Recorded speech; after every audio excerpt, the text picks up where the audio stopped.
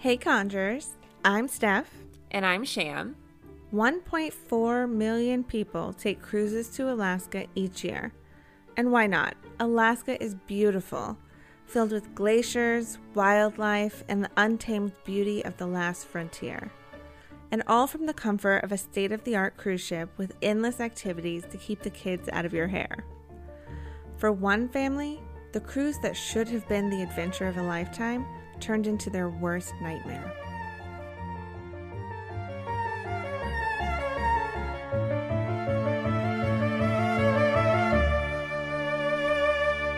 Kristy Hunt was born October 30th, 1977 in Salt Lake City, Utah, to Carrie and Jeff Hunt. She was born only 3 pounds 6 ounces, but had a strength and determination that she carried throughout her life. She was the baby with 2 protective older brothers, Cody and Dallas. Kristy had an infectious, beautiful smile and a sweet and compassionate soul. She was always active, riding her bike, swimming at the pool with her dog, or just trying to keep up with her brothers. She participated in several sports and clubs in high school and even won first place at the Utah State FCCLA competition. Kristy and her high school sweetheart, Kenneth Manzanares, got pregnant at 17 with their daughter Kaylee, but it never slowed them down. Kristy and Kenneth got married on August 27, 1999. Kristy earned an associate's degree at the College of Eastern Utah, then continued on to Southern Utah University, where she earned a Bachelor's of Arts degree in Family and Consumer Science with an emphasis in interior design, all while caring for her little girl as well. Over the years, Kristy and Kenneth had 2 more daughters named Cammie and Kaya. Her daughters were the light of Kristy's life. Everything she did for them, big or small. Kristy made a name for herself as a successful realtor in the St. George, Utah area, and she worked hard, but she always made time for fun. One of Kristy's favorite things to do was spend summers at Lake Powell with her daughters and her best friends, who called themselves the Fab Five. Kenneth and Kristy still made time for each other, too. They had started taking golfing lessons together and enjoyed the peaceful outings. Wow, well, that's impressive. I mean, she was pregnant straight out of high school and was able to accomplish more than a majority of us. Oh, absolutely. As a mother of a toddler right now, I'm super impressed with all she was able to do for herself at the same time. Right. I mean, they sound like a beautiful family, though. In 2017, they started planning a trip on an Alaskan cruise to celebrate their 18th wedding anniversary. They were both turning 40 soon, and they wanted to make a big deal of it. They decided to bring along all of their extended family members as well. They booked a trip on the amazing Emerald Princess cruise ship for themselves, their daughters, and a dozen other family members. On July 23, 2017, the cruise ship set sail from Seattle, Washington on a 7-day round trip, carrying 3,400 passengers. The Emerald Princess is huge. It spans the length of nearly 3 football fields, and it has 19 decks. Well, you know what? After 18 years of marriage and a big birthday like turning 40, I'd want something like this too. Yeah, it's a great idea. My husband and I are planning a big trip for our 10-year wedding anniversary, so good for them. So how was the trip? Well, the first day went great. Everyone was having a good time and enjoying the many available activities on the ship. By July 25th, things seemed tense between Kenneth and Kristy, but no one gave it much thought. Until dinner that night, Kenneth drank too much and became belligerent. He was acting horrible all night, and Kristy was humiliated and furious. After dinner, Kristy decided to skip the murder mystery event planned for that night and took her extremely drunk husband back to their room, cabin number D726. Along with their oldest daughter, 22-year-old Kaylee, and another younger girl from their family. Kristy wasn't one to hold her tongue, even in front of other people, and she went off on Kenneth about his behavior that night. Their argument got heated and loud, and at one point, completely exasperated, Kristy told Kenneth she wanted a divorce. She told him to get off the ship at the next stop and fly back to Utah alone. She had had enough. An eerie calm came over Kenneth, and with cold eyes, he looked at his daughter and the other girl in the room and told them to get out. They obeyed and went to the adjoining room next door. A few minutes later, they heard Kristy screaming. They tried to open the door that connected the rooms, but it wouldn't budge, and Kenneth yelled, "Don't come in here." The girls stepped out onto their balcony and looked through the balcony window of the next room. They saw Kenneth straddling Kristy on the ground, pounding her face with his fists. Oh my God. It went from taking my drunk spouse back to their room to assault so quickly. Yeah. We've talked before about how overindulgence of alcohol makes some people violent, but he wasn't impulsive. He calmly asked the children to leave the room before attacking his wife. Those poor girls. Did anyone do anything? Passengers in the surrounding rooms heard fighting and then a woman screaming. They knew it didn't sound normal, and some tried to get a view from their balconies while others called for security. Then they heard one of Kristy's daughters running down the hall screaming for help. The older girl ran for help and returned a few minutes later with Kristy's dad and older brothers. They burst into the room just in time to see Kenneth dragging Kristy's limp body towards the balcony. One of her brothers leapt forward and grabbed Kristy by the ankles and pulled her back into the room. They demanded to know what Kenneth had done, and he responded frantically, "She wouldn't stop laughing at me." At this time, the ship's captain announced in a panicked voice for all security and medical personnel to report to Deck 9 immediately. Most passengers didn't take the announcement seriously. At that same time, they were enjoying a Sherlock Holmes-themed murder mystery about a murder on a cruise ship. They believed the announcement was just a part of the show. Well, if it was a game, I think Kenneth took it far too seriously. I would probably be thinking the same as those at the dinner party. Yeah, what a strange coincidence. Please tell me they were able to save her. Ship security and medical personnel arrived at their room and tried desperately to revive her, but she was already gone. While they tried to save Kristy, Kenneth climbed out on the railing of their balcony and tried to jump into the ocean, as onlookers from other balconies screamed at him to get back inside. Security pulled Kenneth back in and handcuffed him. He was covered in blood and just kept repeating, "My life is over." Kristy was declared dead at 9:20 p.m.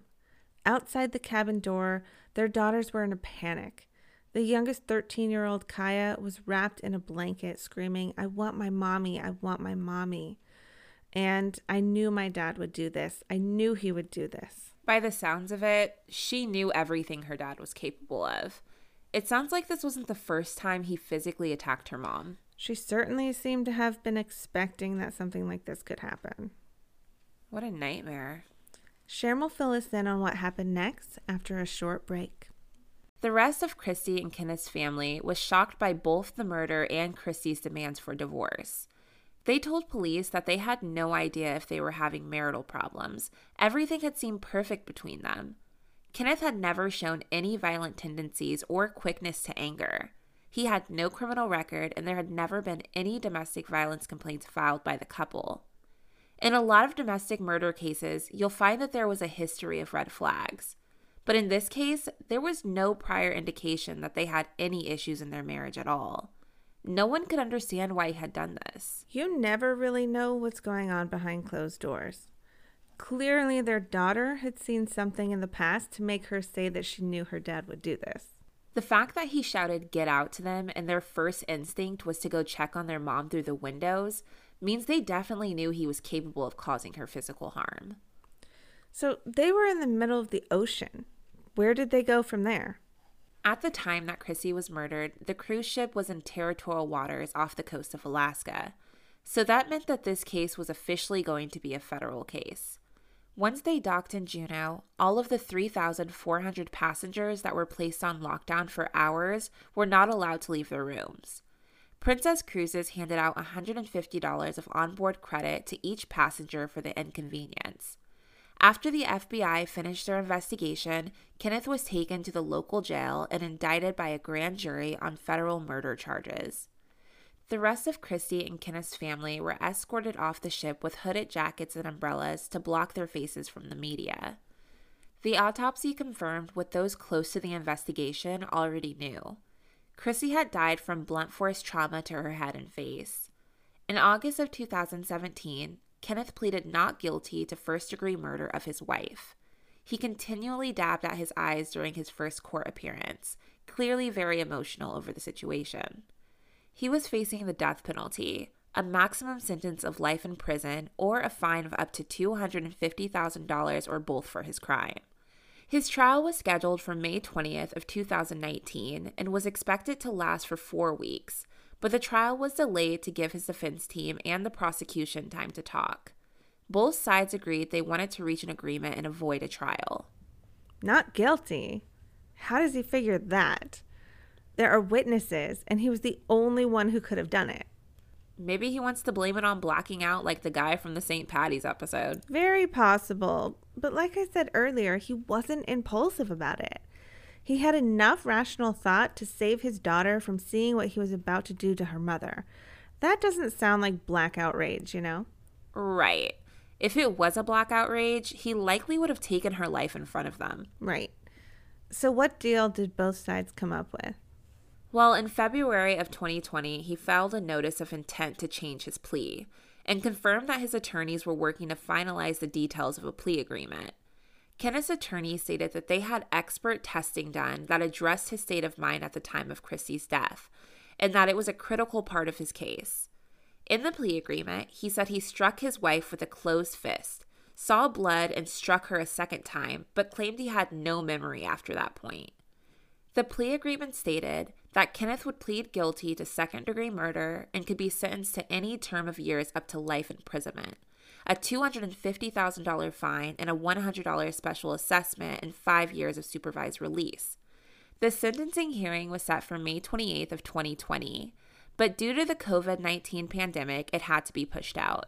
COVID has affected all of us, but I really hadn't considered that it's also delaying trials and sentencing. Yeah, I know most court hearings have been delayed or switched to a conference line like a Zoom call. It's wild, but it's understandable. I'm sure he will be sentenced this year. What happened to the rest of the family? At Kristy's funeral, friends and family reminisced about Kristy's karaoke performances, trips to the lake, and spontaneous dance parties. Everyone agreed that you couldn't just think about Kristy without smiling. Family members from both Kristy's side and Kenneth's side participated in the funeral, agreeing that they wanted to unite in their grief as best as they could. The family released a statement to the press that said, "We are devastated over the loss of Kristy. She is the light of our lives, a devoted mother, daughter, sister, and friend. Kristy led by example with her giving heart, and we are inspired by the legacy of kindness and optimism she has instilled in her children." Longtime neighbor and family friend Dana Nichols started a GoFundMe account for Kristy and Kenneth's daughters. In only 26 days, 552 people donated nearly $40,000. A second GoFundMe account started by another family friend raised another $10,000. Kristy's niece put on a haircut and bake sale fundraiser and raised an additional $2,000 for the girls, who had in one horrible moment lost both of their parents. That's really nice of their neighbors to raise money for those girls. I can't imagine what it must be like for them. Money can't bring back their mother, but it can at least bring them a little comfort as they deal with the trauma. Yeah, the last thing they should have to worry about is money at a time like that. Was there anyone else involved that we should know about? Yeah. In 2018, a photographer by the name of Jean-Luc Van Wyck filed a lawsuit against Princess Cruises seeking damages for emotional distress after being told to photograph the murder scene. The photographer was hired by the cruise company as an assistant photo manager, and his job was to take happy and fun pictures of the passengers. After Kristy's murder, he was assigned the job of photographing the crime scene before they reached port, something he had not signed up for. He stated that he was given direct instruction by the security on the ship as to what to photograph and what not to photograph, and ended up taking around 100 photos. The lawsuit stated that he suffered from PTSD, recurrent nightmares, and severe mental anguish from being forced to witness and photograph such a horrific scene. Apparently, the photographer had at first said that he didn't want to take the pictures, but a security guard told him to shut up and get on with it. In the end, one of the agreements that the photographer signed stated that any legal disputes must be filed in Bermuda, not California, where the photographer filed.